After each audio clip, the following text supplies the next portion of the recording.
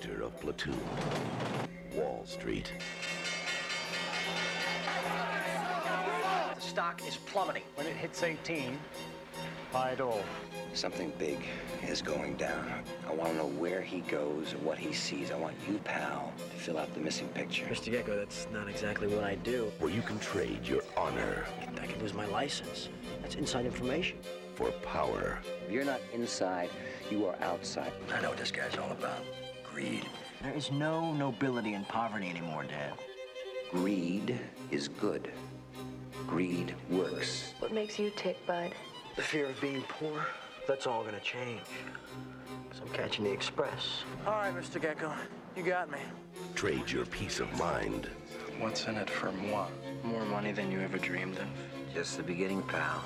If any trouble does arise, you are on your own. The trail does stop with you. for a piece of the action. The richest 1% of this country owns half our country's wealth. $5 trillion. All it takes is a little inside information, I don't care where or how you get it. I think you owe me. and you can trade everything you believe in He's using you, kid. You're too blind to see it. for everything you've ever wanted. I get a strange call from the SEC. They asked to see my records. This is heavy, Bud. I don't know where you get your information, son, but I don't like it. Michael Douglas, Why do you need to wreck this company? Because it's wreckable, all right? Charlie Sheen, When does it all end, huh? How many yachts can you water ski behind? How much is enough? Daryl Hannah, You may find out one day that when you've had money and lost it, it's much worse than never having had it at all. Martin Sheen, What I see is a jealous old machinist who can't stand the fact that his son's become more successful than he has. What you see is a guy who never measured a man's success by the size of his wallet. and Oliver Stone film, Wall Street.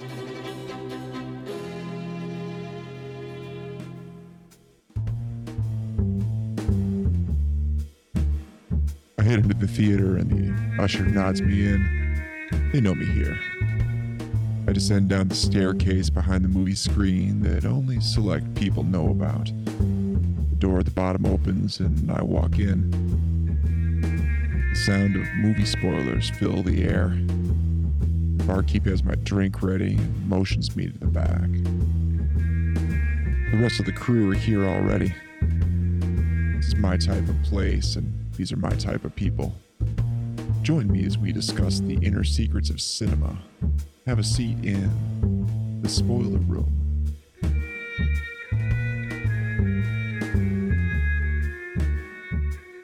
Yeah, rolling. And here we are once again, everyone. A new month, a new theme here in the spoiler room. Thank you for venturing down the stairs, pulling up a chair and popping your favorite drink. I've got Not Your Father's root beer. So, Nice. yeah, it's very tasty. They actually brought back the old label. They had kind of a boring label for a while. But they've brought back their original label, and I was quite happy with it. A dapper man on the label, you know. And speaking of dapper men, we were talking about dapper men today, as we're taking a different theme, something you might not expect. The month is called Stocking Up, and what that means is prepare yourself. It's more interesting than you may think. We're talking 4 films involving Wall Street and the stock market, which, trust me, folks, I think I've picked 4 films that should be interesting discussions, including the one that we're talking about tonight, Wall Street, from 1987, Oliver Stone, a slew of stars. And speaking of stars, I've got one with me here today. He's my co-host, right-hand man, keeps coming back for more. None other than Mr. Ian Simmons. Hello, Ian. How are you? I'm doing great. I came dressed for the occasion. I'm wearing a robe because it's cold in my basement, but I'm wearing a green shirt because green is the color of money. It is color of money, and money spawns greed, and greed is good, according to Mr. Gecko of Wall Street. And money never sleeps. And money never sleeps. That's exactly right. So, since you're familiar with the movie, Ian, why not give the synopsis of Wall Street? Well, Wall Street is about a young, ambitious stock trader named Bud Fox, played by Charlie Sheen. Yep. And he works in this little office where he does these little kind of like nipping at the heels deals, makes a comfortable living. He's on his way up, but he really has ambitions to get into bed with the big boys to like make the insane amounts of cash. He's particularly obsessed with this mover and shaker named Gordon Gekko, played by Michael Douglas. And he kind of works his way into Michael Douglas's or Gordon Gekko's organization. And watching the movie this time, I realize it's essentially the devil's advocate minus the supernatural. It really is. It really is in many ways. Yeah. Yeah. So it's the classic story. He works his way up. He's seduced by the power and the money and the women and the amenities. But he flies a little too close to the sun. He has some problems with his father, played by Martin Sheen, who is like a mechanic and a union rep on an airline that Bud uses as leverage to basically buy his way into Gekko's favor.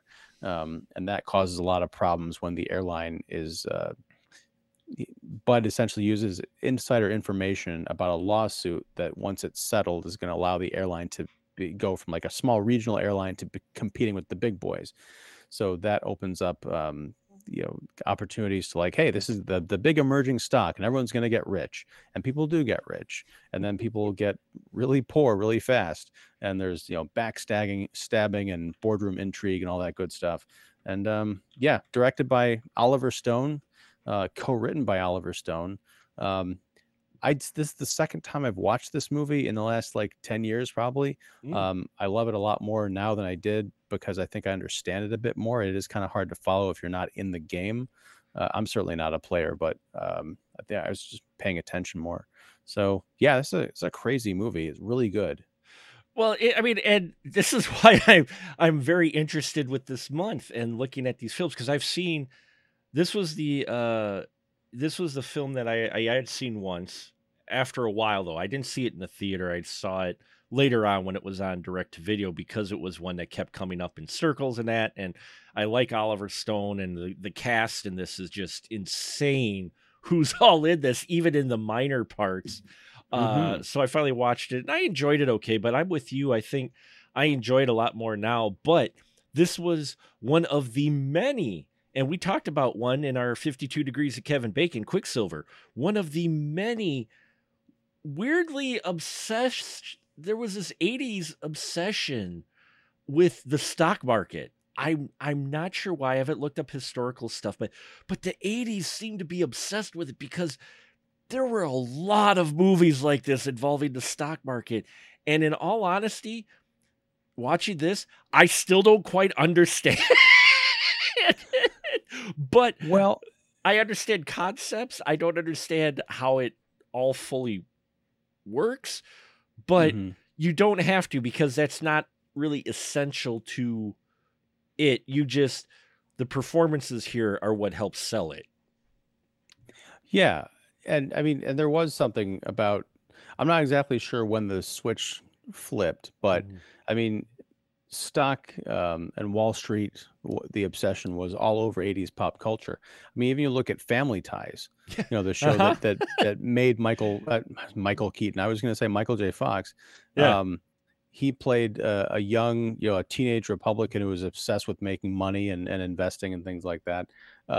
It was around this time, maybe a couple years earlier it was a couple years later that Bret Easton Ellis wrote American Psycho, the novel about Patrick Bateman, who was an investment kind of Wall Street guy. And he was working on the book right around this time. So yeah, it was, I think a lot of it, and Gordon Gekko kind of gets to the heart of this in the movie when he's talking about it's, if you know what you're doing, you can get in and you can make a ton of money. And it's not really even work, because what they're doing is fabricating money out of thin air. It's a giant confidence game on a global scale with these markets.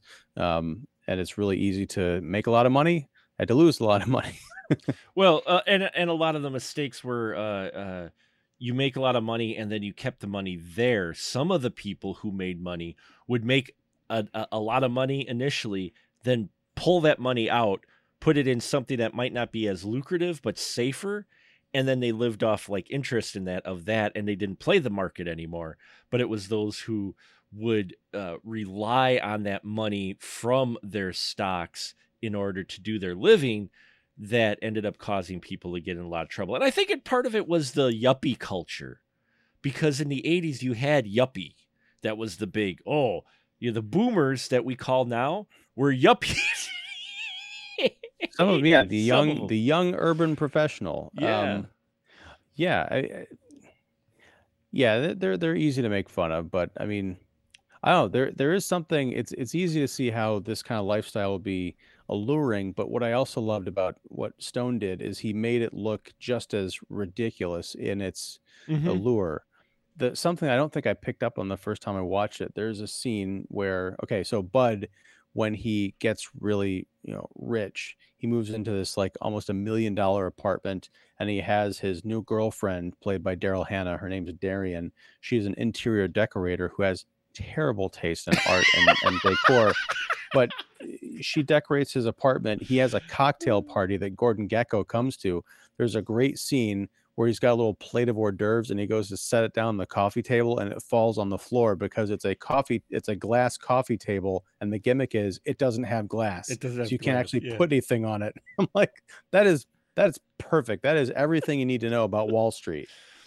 Yeah, I mean, the whole theme of excessiveness, and we're going to run into this with the rest of the movies that we talk about in various forms this month, was just, at its peak in the 80s. And so 87, and Oliver Stone had something personal because his dad, I think, was a stockbroker for a number of years. So he's speaking from experience, and you almost feel like he's pulling from people that he either knew or his dad knew. Because these people, as outrageous as they might seem, feel real. I mean, Gekko, and this is what I like about Wall Street is it's very easy it would have been very easy for this film to really take what some films of this genre would do is go to the extreme. Like suddenly Gekko is like out to destroy Fox as the things progress and Fox gets young, and then Fox kind of starts turning the tables as he starts growing a conscience. And then, like Gekko turns like into this really like mustache twirling type of villain, but he doesn't here. I mean, there's still tension. There's still, you get the arc of, Fox learning, oh yeah, this does have consequences. Because one of the things that Fox tries to do throughout when he sells things is no one gets hurt. This is a safe investment.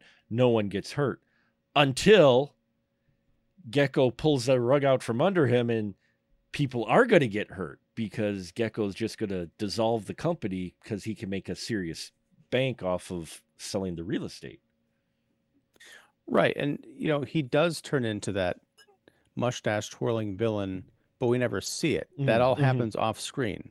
Right. Because there is a great, and we're jumping ahead here, and this is the spoiler room, but at the end, Bud Fox decides to screw Gordon Gekko on this airline deal because he found out that the airline that his father works for, as I mentioned, was going to become a major player. So Gordon bought the entire thing and basically installed Bud on the board of the airline.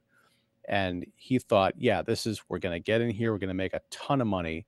But then Gekko says essentially, well, he looked at some of the reports and he decided, you know what, I just want to liquidate the whole thing. And it was such a casual thing that Bud was like heartbroken because of his dad and all of his friends. He grew up around all these union mechanic guys, realizing that the entire airline and all the buildings were going to be made into condos, like the hangars, and the parts are going to be sold in Mexico for scrap, essentially. So Bud devises this plan to screw Gekko out of his investment and allow a rival that Gekko had screwed to take over the company and appoint Bud Fox, as put him in charge still. So there's that phone call that Bud gives to Gordon, and he basically says, "Ha, I got you." And then the next scene, the next day, Bud walks into his office at the little small firm, and he's like, "Hey, how you doing, Alice?" or whatever her name is. And everyone's like looking at him like they're all ashen faced. They're like, "Oh, buddy." And he goes in, and the SEC is there along with the New York police ready Yes. to arrest him. And you realize that off screen, Gecko, and what very well could have been 1, 2, 3 scenes in any other movie, Gecko just made a series of phone calls, probably told someone, here's where you find the evidence, go get this kid. Now, there was a bit of a double cross, but at the end, and this doesn't really come out until the sequel, Money Never Sleeps, that Gecko had gotten arrested and did some time. But yeah, it's a very smart film. I love that Gordon Gecko is a very human character. Yeah. He's not the top dog. In fact, Terrence Stamp's character is, I can't remember what he said. He's like, I'm 60 times richer than you are. Yeah. And you look at yeah. and you look at Gecko, he said something like, I made, $800,000 a day or a month Yeah. or something like that. I'm like, holy shit. Yeah. Yeah, that is what's interesting, is that you get the impression first, because it's all being told from Fox's perspective, that Gecko is the top dog until you meet Terrence Stamp's character, and you just realize Gecko is actually kind of middle upper tier. Like, in his circles, he's big, but in like the grand scheme of things, he's not really top dog. But he also is quite happy where he's at too, because he can play both kind of safely. I think that's why Gecko, the impression you get from Gecko is, while he likes money and he's greed, he found his like niche, his alley, to where occasionally he can poke Terrence Stamp's character, but he could still be seen as a big dog by a lot of the lower stock traders. So even though he's kind of upper middle tier, he's quite comfortable where he's at, outside of always wanting more money. Right. And it's weird that you just but accurately describe his position as sort of upper middle tier, because he still makes several $100 million a year in 80s money. And I think that the key difference is that Terrence Stamp's character, Larry, I can't remember his last name, but he is politically connected. He was recently knighted by the Queen of England. He's a mover and shaker in like global finance and politics. And he's as we mentioned, he's much richer than Gecko. And I like that Stone plays these, and also the co-writer Stanley Weiser play with these kinds of shades of characters, because you see Gordon Gecko is sort of presented as this villain, and then we meet the guy that he had screwed out of a big deal. So like, oh well, maybe this is the sympathetic character we're supposed to get on his side, because he's sort of against Gordon Gecko. But then there's that great exchange at the house party where he's like, I remember what you did with the companies that you took over. How many people did you lay off when you liquidated these companies? 6,000 people here, 4,000 people here. So don't get all high and mighty about this one company that I'm thinking about doing this to. You've got blood on your hands too. Yeah. There's a lot of fun dialogue, and you can pull it off and keep it interesting, even though it's mostly like talky in that, because of the director that you have behind it and this cast. And now we've mentioned a Terrence Stamp, your major players. You've got, Charlie Sheen. You've got, Michael Douglas. We mentioned, I think this was a big deal too at the time, because this was the first film Charlie Sheen and Martin Sheen were in a movie together. I think this was the first one that, at least that was wide release, that they were both in a movie together, because that was a big deal. And Martin Sheen has played Charlie Sheen's dad. And so that actually helps, though, because the dynamic between the father and son, if you watch enough movies, you can see when performers are having fun. And these two are enjoying the hell out of acting with each other, because their banter feels so just a little bit more genuine. Because I see what you're saying, but I also, and maybe this is just me kind of cringing at some, I think Charlie Sheen is a good actor. Sure. But he's not his dad. He's not even his brother Emilio Estevez. No. I think Emilio's better. I'll say Emilio's better. Well, I think the thing is, like, Charlie Sheen proved himself to be a very fine actor comedically. the Hot Shots movies, Yeah. 2.5 Men. Regardless what you think of that show, he's very good in it. I mean, it had to be. It ran for like 11 or 13 seasons or something. When I see him do drama, especially when he's like yelling at his dad, I'm like, I've seen Martin Sheen do that yell and that indignant outrage in movies before, and this ain't it. Yeah. He's like, the son is trying to be like, I'm gonna be just like you, Dad. Yeah. There's that scene in the elevator after Martin Sheen embarrasses Bud Fox, and the camera's like switching between them, and I'm like watching Martin Sheen's like understated heartbreak and disappointment, and then you cut over to Charlie Sheen just like, Dad, how could you? It's almost like Keanu Reeves a little it's bit. like, how could you embarrass me in front of those people? And he's like, Martin Sheen's just like dying inside, like, you called me a failure and I never took my shot. And like, you never took your shot, Dad. I'm like, oh God. No, I mean, Charlie Sheen's acting as a bit, but this was still young Charlie Sheen, and he got picked quite a bit, some of his roles, because he was very good looking gentleman. And part of the role was because of his looks. He had the suave young stockbroker look. That's why he got chosen here. Apparently they were going to choose Cruise, but it's an Oliver Stone film and he liked Sheen from Platoon. So we get this. And there's some people say, well, it would have been better with Cruise. And I'm like, let's not forget Cruise was a bit young yet too at this time. You know what I'm saying? He probably would have did better than Charlie, but there's not a guarantee that he would have necessarily been that much better. I don't know. I think the problem with Tom Cruise, I mean, it's in because I'd seen something about that too. This is the year after Top Gun. Yeah. I don't see how you go from Maverick down to, I'm just kind of like an upcoming like wannabe stockbroker. I'm kind of a nerd. I'll sit up all night reading charts on the computer, but I also want to be a mover and shaker. I don't think, maybe if this has been a few years earlier, or certainly any time before Top Gun, maybe that would work.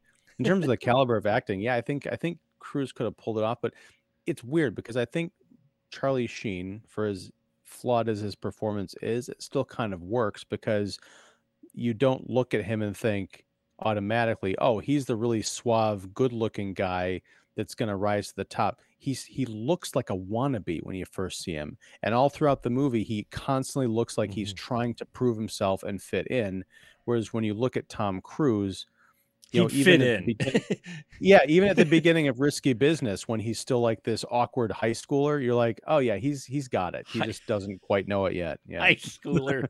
Right. Yeah. Sorry. I chuckle at that with Risky Business. It's just like, he's a high schooler. We're like, he's short, but I'm not buying that he's a high schooler. Apparently, according to some trivia from Ibidem, they had their choice of either Jack Lemmon or Martin Sheen to play opposite Fox for his dad, and they went with his dad. Jack Lemmon, you said? Yeah. I believe Martin Sheen bent over that airplane, work with the wrench more than I would Jack Lemmon. Love Jack Lemmon, but Martin Sheen. I didn't think I was watching I thought I was watching Martin Sheen doing like in a docudrama about what he does when he's not appearing in movies. So, like, I believe that guy works on planes and runs a union. He is so good, and he's so good at this as the blue collar worker. He's supposed to be the counterpoint to his son, who's trying to be the young executive, the up and comer type of guy. But Martin Sheen, he's so good in this role. Even though you don't get a lot of screen time, he's just, you just love every scene he's in. But where I was going with that is just that the chemistry between them, because they are father and son, I think they could, let loose a little more. At least the emotion between them and that, that connection or whatnot was there, obviously, for Natural. And I think it works for this. But Martin Sheen's definitely the better, though Charlie was a bit young in this. And then Michael Douglas, for as much as we like him playing good guys, he plays bad guys really well. And that's the thing. Like, okay, I mentioned Devil's Advocate. You know, you had Al Pacino literally playing Satan. I don't. Gordon Gekko is a bad guy, but you can almost see like this. You can see how he was perhaps warped by this business, this The life that greed, he kind of, yeah, they got sucked in and transformed from something else. I think at one point he said he saw himself in Bud Fox. Yeah, I mean, like, because when I watch him and I listen to him, it's really hard for me to disagree with what he's talking about. Right? You know, even when he's talking about like liquidating companies and laying off people and stuff, it makes financial sense for the types of, you know, the type of business that he's in, even though it's got horrible real world consequences for those families. But it's like, you know, there is like that naivete on Bud's part. Like, what did you think this was? Like, no one's going to get hurt when you're making hundreds of millions of dollars a year. Well, and that's the thing. As unscrupulous as he was, and as unscrupulous as Fox was, because he wanted to get in good with Gekko, at the same time, they did include people in on their investments and made money for them, because Fox did that when he got in good with Gekko and had the in on a couple of investments as part of the cover up to remove suspicion. Gekko told Fox, tell your buddies about this, because that way the trade commission, or stock watch company as it was at the time, wouldn't be suspicious that, you know, Gekko was doing something under the table or something, you know, insider trading, because everybody would be doing the same thing. So it would cover, which, you know, on one hand, okay, that's wicked, but on the other hand, those people are benefiting from it. So it was Right. And, you know, James Spader shows up in this movie in one of the rare roles where he doesn't play a scumbag. Yeah. He plays a really good, nice guy. Like, he's an old lawyer friend of Bud's from college. And he's one of the guys that Bud first tries to get information from. Yeah. And then he brings him into this web of like, hey, I'm going to give you some tips. Just, you know, keep it quiet. And I love like their last scene together. Bud comes to visit, you know, Roger is his character's name at the office. He's like, look, Roger says, no more lunches, no more phone calls. We just got to shut this down. Yeah. You know, it's been great, but I'm getting really cold feet about this. And I love that indication that the walls are closing in, like everything kind of slowly falls apart. You can watch all the puzzle pieces moving. So good. Well, that's the thing, is he plays this so well. You can see why Michael Douglas got Academy Award nomination. In fact, I think this was his only award nomination that he got. And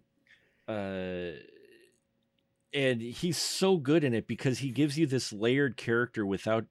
He could easily go completely overboard. And I guess that's where I was saying that he's not necessarily mustache twirling, because you're right.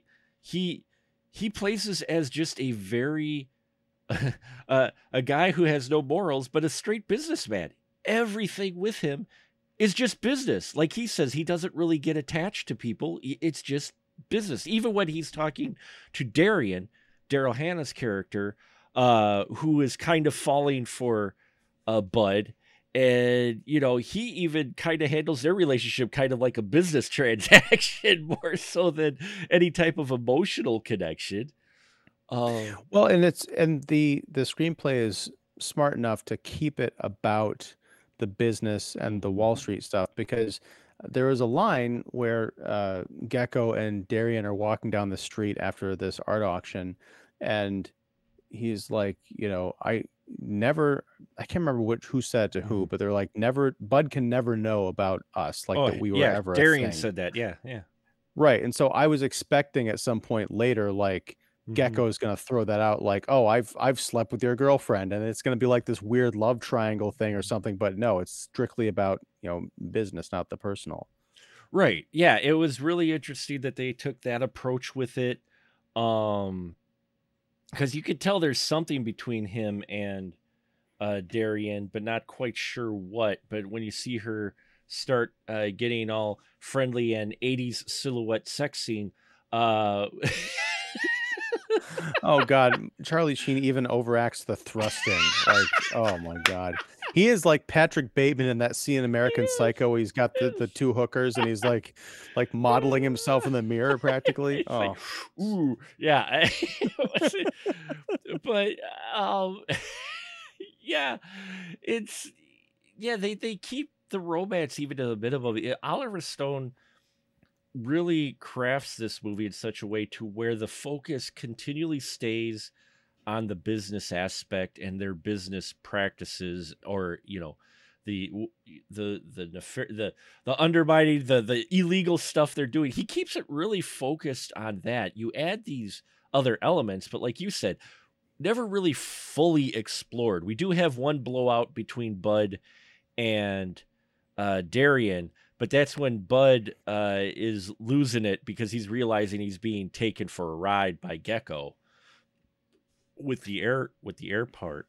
And she's just like looking at it as business too. That's the thing, is Darian, there's not much difference between her and Gecko in a lot of ways as far as their approach to relationships. right. But I mean, even like, because Sean Young is in the movie playing Gecko's wife. It's a marriage that doesn't mean anything because Gecko's sleeping around with Darian, and also there's a scene on a private jet where there's the woman who casually Oh, she just walks by with the and then look. Yeah. right, and then she walks back into the private room, and then after the conversation, you just see Gecko. Like, I had to rewind it because it was so subtle. It wasn't even like, hey, Yeah. I'm gonna go screw that woman. It's just like, I'm just gonna go in that back room here. Oh, that's right, a lady walked in there alone a minute ago. But you could very easily see Darian becoming Mrs. Bud Fox and having that sort of transactional, a marriage of Right. business and convenience.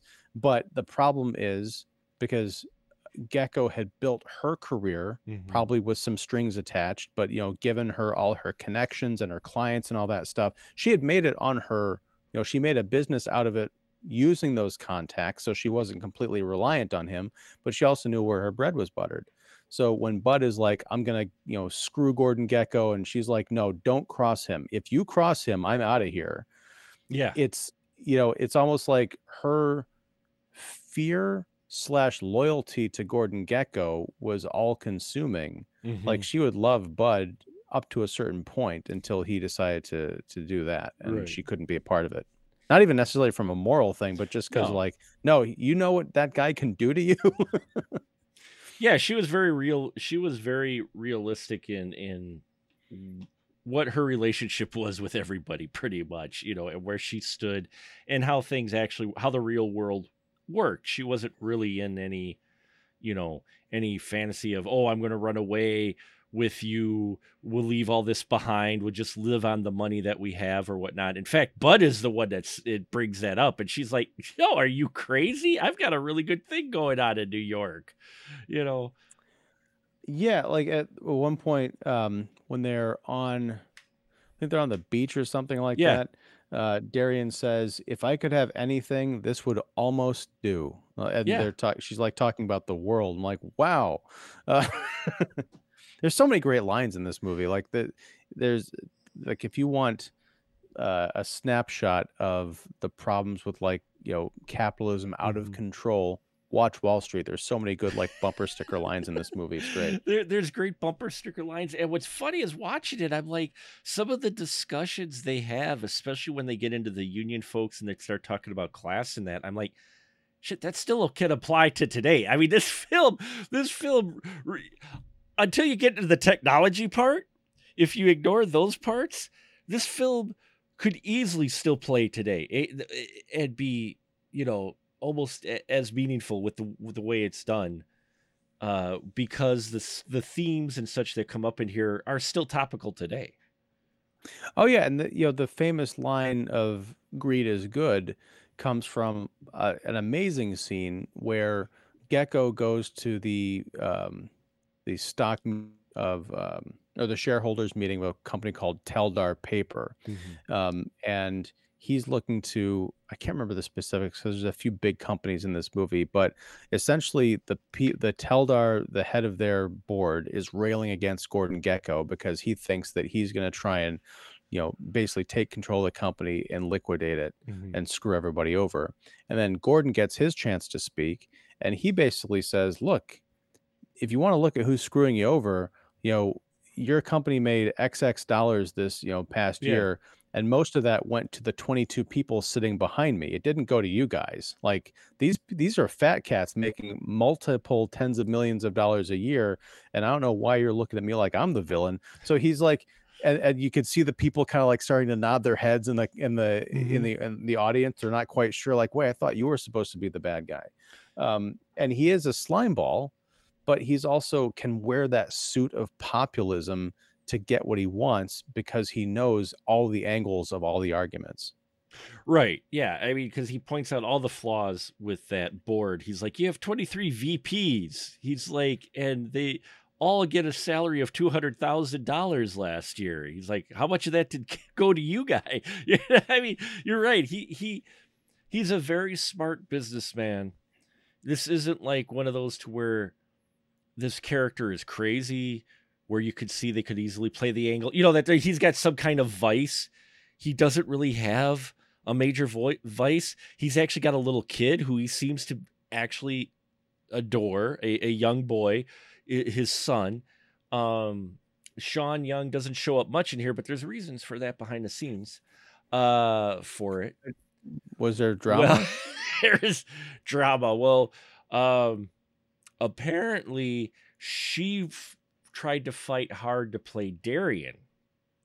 She kept telling Oliver Storm that she needed to play Darian, but she would show up late to set and apparently not have her lines really. So that's why her role is minuscule in this, is because she was already having some behind the scenes issues and drama. And I'm not going to say Daryl Hannah was probably the best choice for this role either, but she's definitely better than Sean Young was, because Sean Young in this, she's barely in this film. Well, I remember because it was a few years after this that Sean Young famously like dressed up in the Catwoman suit and tried to like lobby Tim Burton to play the Michelle Pfeiffer role in Batman Returns, like dodged a bullet there. Man, that's I can't stand it when those behind the scenes stories are fascinating, but again, you're like, just stop. and yeah, I guess Oliver Stone later admitted that he probably miscast Daryl Hannah, but he was too proud to say he made a mistake. But he didn't want Sean Young either. I mean, Daryl is okay. I think the tough part for me with Daryl Hannah's Darian character is just Daryl Hannah does so well at playing a very nice, very charismatic, very connected character. To see her try to play a little bit colder character was a little bit tough, because I keep seeing her in most of the roles she was in, which is more of the warmer roles than what this one kind of called for. Yeah, I mean, it's weird because I kind of like I think she was perfectly matched with Charlie Sheen because there was something off about both their performances. Yeah. But I think about her role in Kill Bill, 15 years later or whatever would have been. Right. I think if you had that caliber of acting infused into the Darian role, which is, that role was a little bit, because she was an assassin, she was a killer, but she still had that kind of like down to business, cut the shit aloofness and that, kind of sexy allure, that it just, I think she had to grow into that. This is probably just another case of an early performance. It is. I mean, just like you mentioned with Charlie Sheen, I think if these two performers are cast in these same roles, but like 10 years later, they're getting nominated as well. And that they would have done far better than they were a little, I think, too young, because this is a big movie. If you look at it, you've got a big director. I remember there was promotions for this film a lot. You've got the cast for sure, and don't get me wrong. I don't take this wrong, please, folks. I like Daryl Hannah's performance in a lot of stuff. It's just for what this character called for at the point of where she was at, I think it was maybe just a little bit out of where we were at least used to seeing her and maybe a little bit out of the range of her. I mean, Charlie Sheen was barely holding on to this. I mean, you watch enough Stock Market. Kevin Bacon's Quicksilver character was probably a little better fit than, Charlie Sheen in this because yeah, it was a little bit of a tough sell. I still bought into it, but it was a bit of a tough sell. But I think that's the director. They had Oliver Stone who knew how to direct, so he could direct them. Yeah, I mean, Oliver Stone kind of gets a weird rap because of like conspiracy theory stuff, and I think a lot of that came out of JFK. But yeah, I mean, this movie, Platoon, which you mentioned earlier, which was also kind of based on his personal experiences of Vietnam. He's a hell of a director and a hell of a writer, and he knows how to get the most out of the film making down to like editing decisions, to getting the most, I think, the best performances that he could out of the people that he had cast. Mm-hmm. But yeah, it's such a, I don't know. My wife asked me, she's like, because I rented this from Amazon. She's like, "Don't you own Wall Street?" I'm like, "No." And after watching it, I'm like, "Why don't I own it? I need to fix that." Yeah. Yeah, I've done. Now, I only saw the sequel, Money Never Sleeps, once, and I remember hating it, but I can't remember why. I'd have to go back and watch it again. Yeah. No, I like. I'm a Shia LaBeouf fan, like legitimately. I think he's a great actor, but he's also someone I think has been racked with a lot of personal problems. That the publicity, unfortunately, overrides the talent in a lot of cases. Shia needed a better manager. Let's put it that he needed maybe. Well, if you watch, I think it was called Honey Boy, which came out a few years ago. Yeah. That will give you some insight as to what happened. Like, like his dad was his manager, and his dad was all kinds of fucked up. Yeah. But we've mentioned this cast, and I keep teasing about the supporting cast. But I mean, you have in here, you've got John C. McGinley in here as Todd, as Bud Fox's buddy in the trenches. I love him. He's great. He's a great, he's one of those where you always go. Hal Holbrook shows up in here. I mean, it just, there's so many actors where you're like, oh, that guy in like small roles, Yeah, James Karen, like James Karen and Hal Holbrook working in an office together at like they're almost around the same age, you get the sense. Yeah. But they're at two very different points in their careers. Like I could watch just a movie about this little like corner trading firm. So good. Yeah, and like you mentioned, James Spader showing up, and you're just like, wait, and he's not in like a weird, kinky, bizarre role. He's playing it as a straight lawyer. What? I mean, yeah, like if you told me back in 1986, like there's an Oliver Stone movie coming out called Wall Street, and James Spader's in it, I'm like, oh, he's playing the yuppie douchebag day trader guy. But no, he's playing one of the few honest, semi-honest, but persuadable men in this picture. Yeah, I mean, it's just, I remember this being the big picture that they promoted this a lot, and you can see why. They had a budget behind it, but again, dealing with the stock market, how do you make it interesting? But they make it interesting, in a different way. Oliver Stone manages to give you drama that feels a bit realistic, which I think helps with this film. No one is too caricatures at all in this film. They all feel like people. If that sounds weird, they're not like blown up like beyond like overacting or exaggerated at all in this. Right. And I think to that point, this is definitely a movie you have to pay attention to, and you have to like jump into the stream and follow it all the way to the end. You can't drift off or let your mind wander because there's no hand holding as to like, here's how the stock market works. Here's what, shorting and trading and undercutting, all that stuff. Here's what this scene means. Here's what this deal means. You just have to kind of infer it. And like you said at the beginning of it, at the end of Wall Street, I understood what had happened. I didn't necessarily know how it all happened, Right. down to like the minute details, but I got an idea. There was a movie that came out like 7, 8 years ago now called The Big Short. Yeah, I I don't know watched if you that. saw Yeah. that. Okay. Mhm. That was another excellent movie, kind of about the same thing, except 20 years later. But they did these like nice, funny interstitials, like Margot Robbie in a bathtub, like a bubble bath, explaining what shorting stocks Yeah. means, as a way to like get the audience on the same page.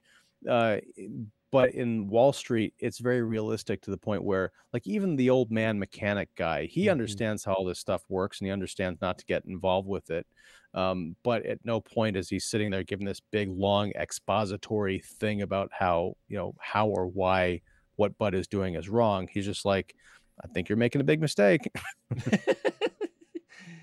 Yeah, it's just interesting how this film comes together, and it wasn't really in my wheelhouse when it came out, fully admit. And like I said, when I watched it a few years after it came out on rental or whatnot, didn't quite get it. Now watching this, I loved this film. Oh yeah, you got to be an adult to watch this, You unless do. unless you are Alex P. Keaton and you're a Right, teenage, yeah. Republican stock genius. But but yeah, I think, and as you mentioned, I can't say that it's timeless because I don't know if they had these problems back in the 60s or if we'll still have these problems in 2050. But for right now, it's a movie that you can watch. And aside from like Michael Douglas is on the beach and he's using his cell phone. It's the giant Zach Morris brick phone. The very Right. first time they showed a cell phone on camera on a movie, Really? supposedly, according to trivia. Yeah, I looked it up earlier. Apparently, it's the first time technology actually plays a bit of a role, more so than I expected in this movie. They talk about the computer and how it can trace things, and they actually talk a lot about technology in this, far more than I thought they would. Yeah, and it's nice because one of the things they do just explain just visually is the stock ticker. Oh yeah, The green stock ticker going by. I'm actually able to follow like what's going on and how it scrolls, and you see the prices go up and down. Because when you're watching this stuff on TV, it's really just like a green blur flying by your face. Like I don't even know what I'm looking at. I felt like, and they probably slowed it down, Oh yeah, I would yeah. imagine in this case. But I'm like, I appreciate that because I can actually kind of tell what's going on. And it's thrilling because you're watching something go down like 5 points and realize that every one of those points like represents dollars and how many shares people have. And like you can just imagine people like Bud Fox like sweating it when they realize that their entire investment is going down the drain or they're being screwed. Yeah, I mean, it's directed enough and to where you get excited. You may not completely understand what's going on, but you're still feeling the excitement. And that's Oliver Stone being Oliver Stone with his direction in this. Yeah, this is an interesting movie. It's engrossing, even though there's dialogue and it's about stocks. I never got bored with this film. It was And interesting. Yeah, and it's 2 hours and 6 minutes long. I mean, And it moves. It moves It though. it does move. I mean, you go from, A to B to, Z eventually, but you feel like you've gotten a complete story of these characters and what they're kind of going for, and even the side characters feel purposeful. I think anchored partially by the script and also by the performances. It's just like I look at this and I hate to keep ragging on it, but I look at this and Indiana Jones 5, which is 24 minutes longer than this movie, and I feel like much more happens in this, even though it's not as like swashbuckling and there's no car chases or shootouts or anything. But yeah, I'll watch this 20 times before I watch Indy 5 again. Yeah. Yeah, I can see that. I can see that. Uh and if you folks will indulge me, I've got the quote that you mentioned about Gecko, and it was when he gives this speech that made me realize that this film, and you mentioned it earlier, Ian, it could apply today. and it tells you the good and bad of the fact of how much has and hasn't changed over the years. Here's his speech, folks. The richest 1% of this country owns half our country's wealth, $5 trillion. 1/3 of that comes from hard work. 2/3 comes from inheritance, interest on interest accumulating to widows and idiot sons, and what I do, stock and real estate speculation. It's bullshit. You got 90% of American public out there with little to no net worth. I create nothing. I own. We make rules, pal. The news, war, peace, famine, upheaval, price per paperclip. We pick that rabbit out of the hat while everybody sits out there wondering how the hell we did it. Now, you're not naive enough to think that we're living in a democracy, are you, buddy? It's the free market, and you're part of it. You've got a killer instinct. Stick around, pal. I've got a lot to teach you.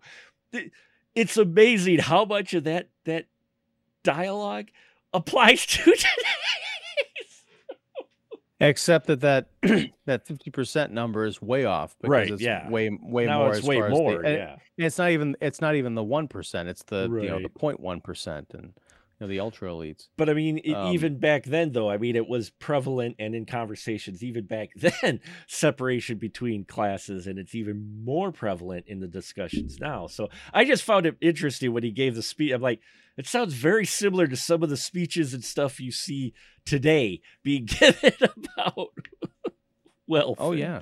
And separation of wealth and such. And yeah, it's like, I think the only thing in this film that made me smile, and it almost, I don't think Wall Street is meant to be satirical, but at the same time, Oliver Stone is having fun and poking a little fun at the situations, because at one point we literally get Bud, who needs to I get think I know what you're saying. Oh wait, okay, go ahead. Sorry.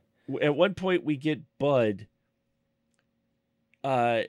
wanting to get information to get in good with Gecko. He got in there the first time, but he needs to get more information, but Gecko this time didn't give him any leads. He had to go find information on his own. So he ends up investing in a cleaner service so he could pose as a cleaner worker to get into the offices of his lawyer buddies, so he could get the insider information. It's like the small section, but it's the only section that felt like It was very much like Mission Impossible type stuff.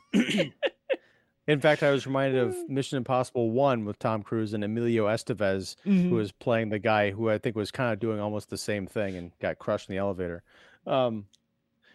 Yeah, the one bit where I rolled my eyes and almost threw up my mouth is later in the film. Bud Fox has the world at his feet, but he goes out onto the balcony like it's nighttime, like pre-dawn. Yeah.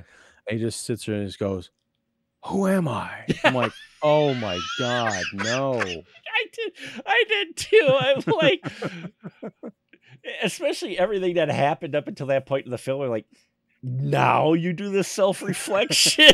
I like, not the, never mind the one as unscrupulous thing you did, which was follow Terrence Stamp's character all around, Larry Wildman, as he's called, and basically pull, screw him over through Gecko. And then you do this other thing where you literally invest in a truck company just so you could sneak in and get information from your college buddy's lawyer, offices, because back then a lot more stuff in file cabinets than on computer. That didn't bother him. No, later on in the film is like, oh, who am I? After he finally consummates his relationship with Daryl Hannah's Darian, then he's out on the balcony going, wow. Yeah, and I'm just like, now is the self-reflection. And Darian's like, come back to bed, and he's just like, who am I? And like, what the fuck, dude? Yeah, it's partially that, but it's partially just the delivery. Like that, Yeah. Tom Cruise could pull that line off. Yes. he Charlie could. Sheen, it just sounds like an Eternity for Men commercial. Like, just no, that doesn't work. It sounded like Calvin Klein. It was like a Calvin Klein commercial. It's like, Yeah. you make it black and white, and have the same scene where Bud Fox is in his boxers and he's on the balcony, and you make it black and white. And you kind of do these kind of creative angles, and then you just have him stare out and he goes, "Who am I?" And then you go, "Calvin Klein for men." You know, No, Tiger's Blood by Calvin Klein. You know, there was an ice cream shop downtown in Point here who they sold a shake called Tiger's Blood Shake. No, it's it's legitimate flavor. There's like a snow cone icy vendor around town, and I've seen a few of them that they have a Tiger's Blood like icy. It's very good. It is. It was very good. I got the shake. I'm like, oh, this is actually pretty good for a Tiger's Blood shake. No offense to Tiger Power out there, Tony. We love you. Not at all. No, this is Mr. Charlie Sheen's Tiger Blood, you know. But yeah, you know, this is all the right elements in it. And for as much as, you know, it didn't probably quite get the accolades they were hoping for, it still got a lot, but just I don't remember quite as much as like what they were maybe hoping with this film, because this has all the writings of, here you go, run the Oscars. Well, I don't know, because it was it did well, because like I'm looking at it, it had, if you can believe this, it's $87, $15 million budget, gross for worldwide, and by worldwide it only says US and Canada, so I guess back then they didn't like this didn't play in Japan, but it made like almost $44 million. Sure. And it became a pop cultural phenomenon, because I remember Greed is Good was everywhere for like a decade plus later. I had never seen Wall Street, and yet I knew that clip. Greed, for lack of a better term, is good. I'm like, holy shit. Yeah. And well, but I mean, as far as awards go, you would think with this cast, with this crew, with this the subject matter, with this director, oh yeah, Academy, it got one Academy Award nomination, but it also won in that category, and that was Best Actor in a Leading Role, Michael Douglas. But that was the only nomination for Wall Street that year, which is with, like I said, all the elements we've mentioned tonight, you would be like, what? Also, it got nominated for a Razzie, namely Daryl Hannah's performance got a Razzie nomination. So yeah, I don't know about all that. That's not right. No, I don't think she wasn't great, but it wasn't Razzie. No, it wasn't Razzie. That's the Razzies. You know, they are what they are. I'm just looking up the 87 Oscars and like what was, you know, going on back then. Interesting. Oh, I guess I should look up the 88 Oscars, because it's for the year before. Because I'm looking at here for cinematography, Robert Richardson for Platoon. That was the year before. Yeah. Robert Richardson also shot Wall Street. So Yes, yeah, he they're just like working together for, you know, probably 3 years straight. These guys. Well, 88 there was some competition. You had for the Best Actor Leading Role, Michael Douglas won. Tells you his performance in this. Jack Nicholson for Ironweed was up for nomination. Robin Williams for Good Morning Vietnam, which had come out. William Hurt for Broadcast News, which a lot of people thought he was going to be a shoo-in for that when that came out. I remember that. And then Marcello Mastroianni, yeah. Mastroianni, thank you, for Dark Eyes.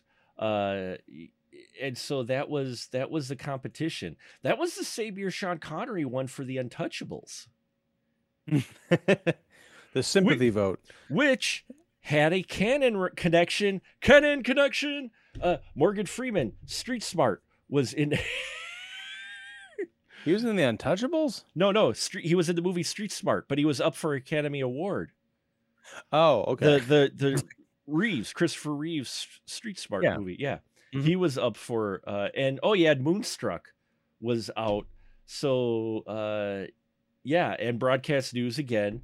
And then Cry Freedom with Denzel Washington was nominated that year, but didn't win. Sean Connery won for The Untouchables, which actually out of that category, that is a surprise, because no offense to anyone, I haven't revisited The Untouchables, but But this is the competition that was up for Wall Street that year, so that's why I'm kind of reading these off, because it's very interesting. Best Actress Leading Role, you had Cher for Moonstruck, Holly Hunter for Broadcast News, Sally Kirkland for Anna, Glenn Close for Fatal Attraction, and Meryl Streep for Ironweed. Dude, and yeah, Fatal Attraction. That was another Michael Douglas. That was a big year for him. Yeah. You know, this is a whole other conversation, but I'm just like thinking back to the good old days when the Academy Award pictures were mostly made up of popular films that people had actually seen and did really well at the box office, rather than like, oh, it's Nomadland, which played in 5 theaters and no one Yes. has seen. And there's, you know, Frances McDormand howling like a wolf. 87 was definitely an interesting year for films because you had The Last Emperor come out in 87, which Bernardo Bertolli, excuse me, I can't pronounce anything. I can't pronounce my own last name. Anyway, he won for Best Director for The Last Emperor.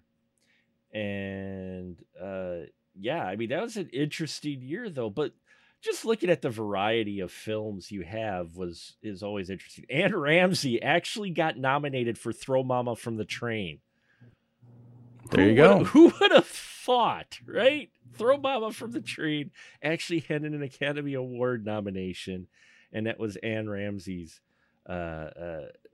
nomination there. I was trying to see what was Best Picture. I think Last Emperor won Best Picture, that year, because that was Moonstruck, Fatal Attraction, Broadcast News, and Last Emperor. And in true Oscar fashion, you had the one film that nobody saw, that it was out in like limited theaters, Hope and Glory, whatever that movie was, that did not get a huge release. Yeah. I don't know if I've actually seen that one. Yeah, that was the last. That was Bill, a young boy living on the outskirts of London, experiences the exhilaration of World War II. During this period, Bill learns about sex, death, love, hypocrisy, and the faults of adults as he prowls the ruins of bombed houses. Yeah, so.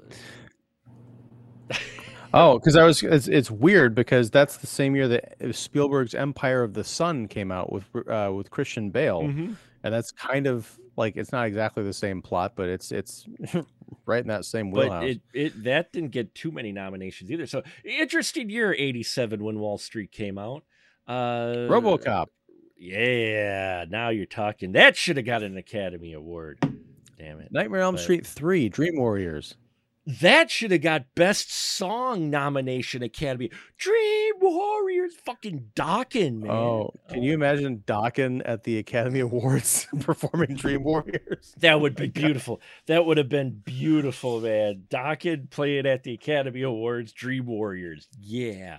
You had the scene with Freddy in the tux, in the suit in Dream Warriors. Right. It's right there, folks. It's literally right there. Roach Motel, the whole night.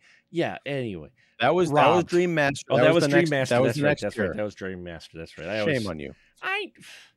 They blend together, those two. Yeah, I know. But, fighting words. Yeah, it was fighting words. Anyway, it's late and my brain is always broken. But Wall Street, folks. Your final thought, Ian, with Wall Street. A great movie. You know, there's so many reasons to watch it and to love it that we've talked about here. But if you've never seen it, you're like, it's a movie about money. It's from the 80s. Check it out. It's I dare say, if you're disappointed, then I'm disappointed in you. If you like Oliver Stone, if you like anybody who shows up in this film, I would recommend watch it. Even though it's 2 hours, it is a breezy 2 hours. You've got to pay attention. You may not come on the other end following completely what stocks are about, but you'll be entertained because it is. And little spoiler there, our lead character doesn't exactly have a happy ending. So, and I liked that. There was still a consequence. Even after he does a specific thing, there's still a consequence for his actions. And I liked that. I liked that element because you think maybe everything's going to be all hunky-dory, and then you come to find out, no. Well, and that's something that we didn't talk about. That I know we're wrapping up here, but it's almost speaks to the character of. When I say the character, like the quality of the way that Bud was raised by his dad. Right. That when he goes down, he's upset about it, but he takes it like a man. Mm-hmm. Like there's no no, this is outrageous, and I never did this. And no, he just goes away in cuffs. Because I think he realizes that what his dad had been telling him all along was like, these are dangerous people in this big game you're playing, gotta be very careful because you might get taken down. And he's just like, yeah, I'm bye.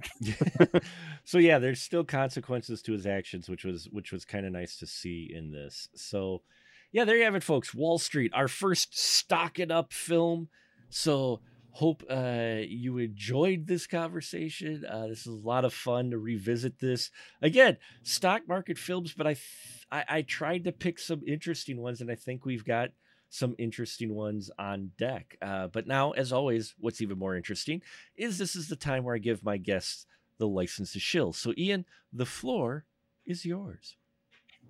The trading floor? The trading floor, yeah. You got 4 minutes. I heard the bell. Yeah, no, there was the bell. So you got 30 seconds before your stocks drop. So sell. No. My name is Ian Simmons. I run Kicking the Seat, which if you're on the New York Stock Exchange is under KTS. No, I'm kidding. You can find me at kickseat.com. Mostly I'm on YouTube. If you look at YouTube and Kicking the Seat, you'll find me. I do movie reviews and interviews and live roundtables, and I'll be doing one this Thursday, possibly with Mark, but with a number of other critics as well, talking about Indiana Jones and the Dial of Destiny. And if you've made it this far into the stream, you'll know that I'm not a big fan.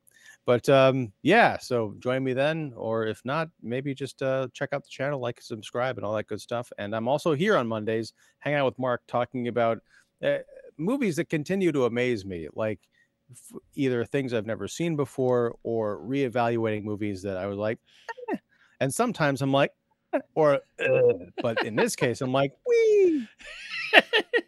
Well put. And Dial of Destiny is one where, once again, much like a certain movie called Vacation, we may be on opposite ends of the spectrum. So should be an interesting conversation, but still friendly. And I get to be right twice. Sorry.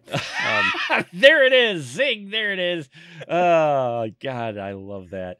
And we do get one comment from Talix who chimed in. Thank you for chiming in and joining us here, Talix, near the end. He goes, my favorite trilogy is Wall Street, Wolf, and then The Wolf of Wall Street. That's a true. That is indeed an interesting trilogy. I wouldn't mind seeing that. See, we need werewolves in the stock market. I think you're onto something there, Talix. There you go, right up the script. Wolves on the stock market. There you go, werewolves. And I think you got some good gold right there. The Werewolf of Wall Street. The Werewolf of Wall Street. Yeah, there you go. Things are getting a little hairy down on the floor. Oh, yeah, you're digging your claws into those stocks. Yeah. This deal has some bite to it. There you go. Mm-hmm. You gotta work in a moon pun there. There you go, Talix. Bear market, nay, wolf market. Oh, yeah. See, you've got something going there, Talix. Thanks for tuning in. Thanks everybody for listening and supporting our little sliver of the internet, the podcast. Special Mark Productions for all the stuff. You could check it out there. We got a lot of interesting things. I got a couple interviews that I've been a little late getting posted, but those are going to be up soon. There's going to be some more reviews coming. And next week, it's going to be a comedy that I thoroughly enjoyed, Far Too Young, but now looking at it, it's still entertaining, but there is some problematic stuff in it. A lot of problematic stuff in it. But yeah, we're going to be looking at Trading Places. So that should be a fun conversation looking at that film through 2023 lens. So stay tuned for that next week, folks. 9:30 Central Time here in the Spoiler Room. So until next time, thank you, Talix. Thank you to everybody who tuned in live. Thank you to all you folks who continue to listen. Please spread the word about us. We really appreciate your support. And yeah, until next time, we'll just say good night, everyone. Good night. Good night. Buy, sell, hold, stock, 18 points. I don't know. Hey everyone, looking for more Spoiler Room goodness? Then head on over to patreon.com/specialmarkproductions, where you can get access to even more wonderful podcast content. Hear the conversation that happens before the live broadcast. You can also get access to an exclusive VIP episode that you vote on that's especially for you, or get early access to all our videos on YouTube, plus more. So check it out there, folks. And the more you do there, the more we can do here. And remember, with the Spoiler Room, the conversation is fresh, but we do spoil the movies.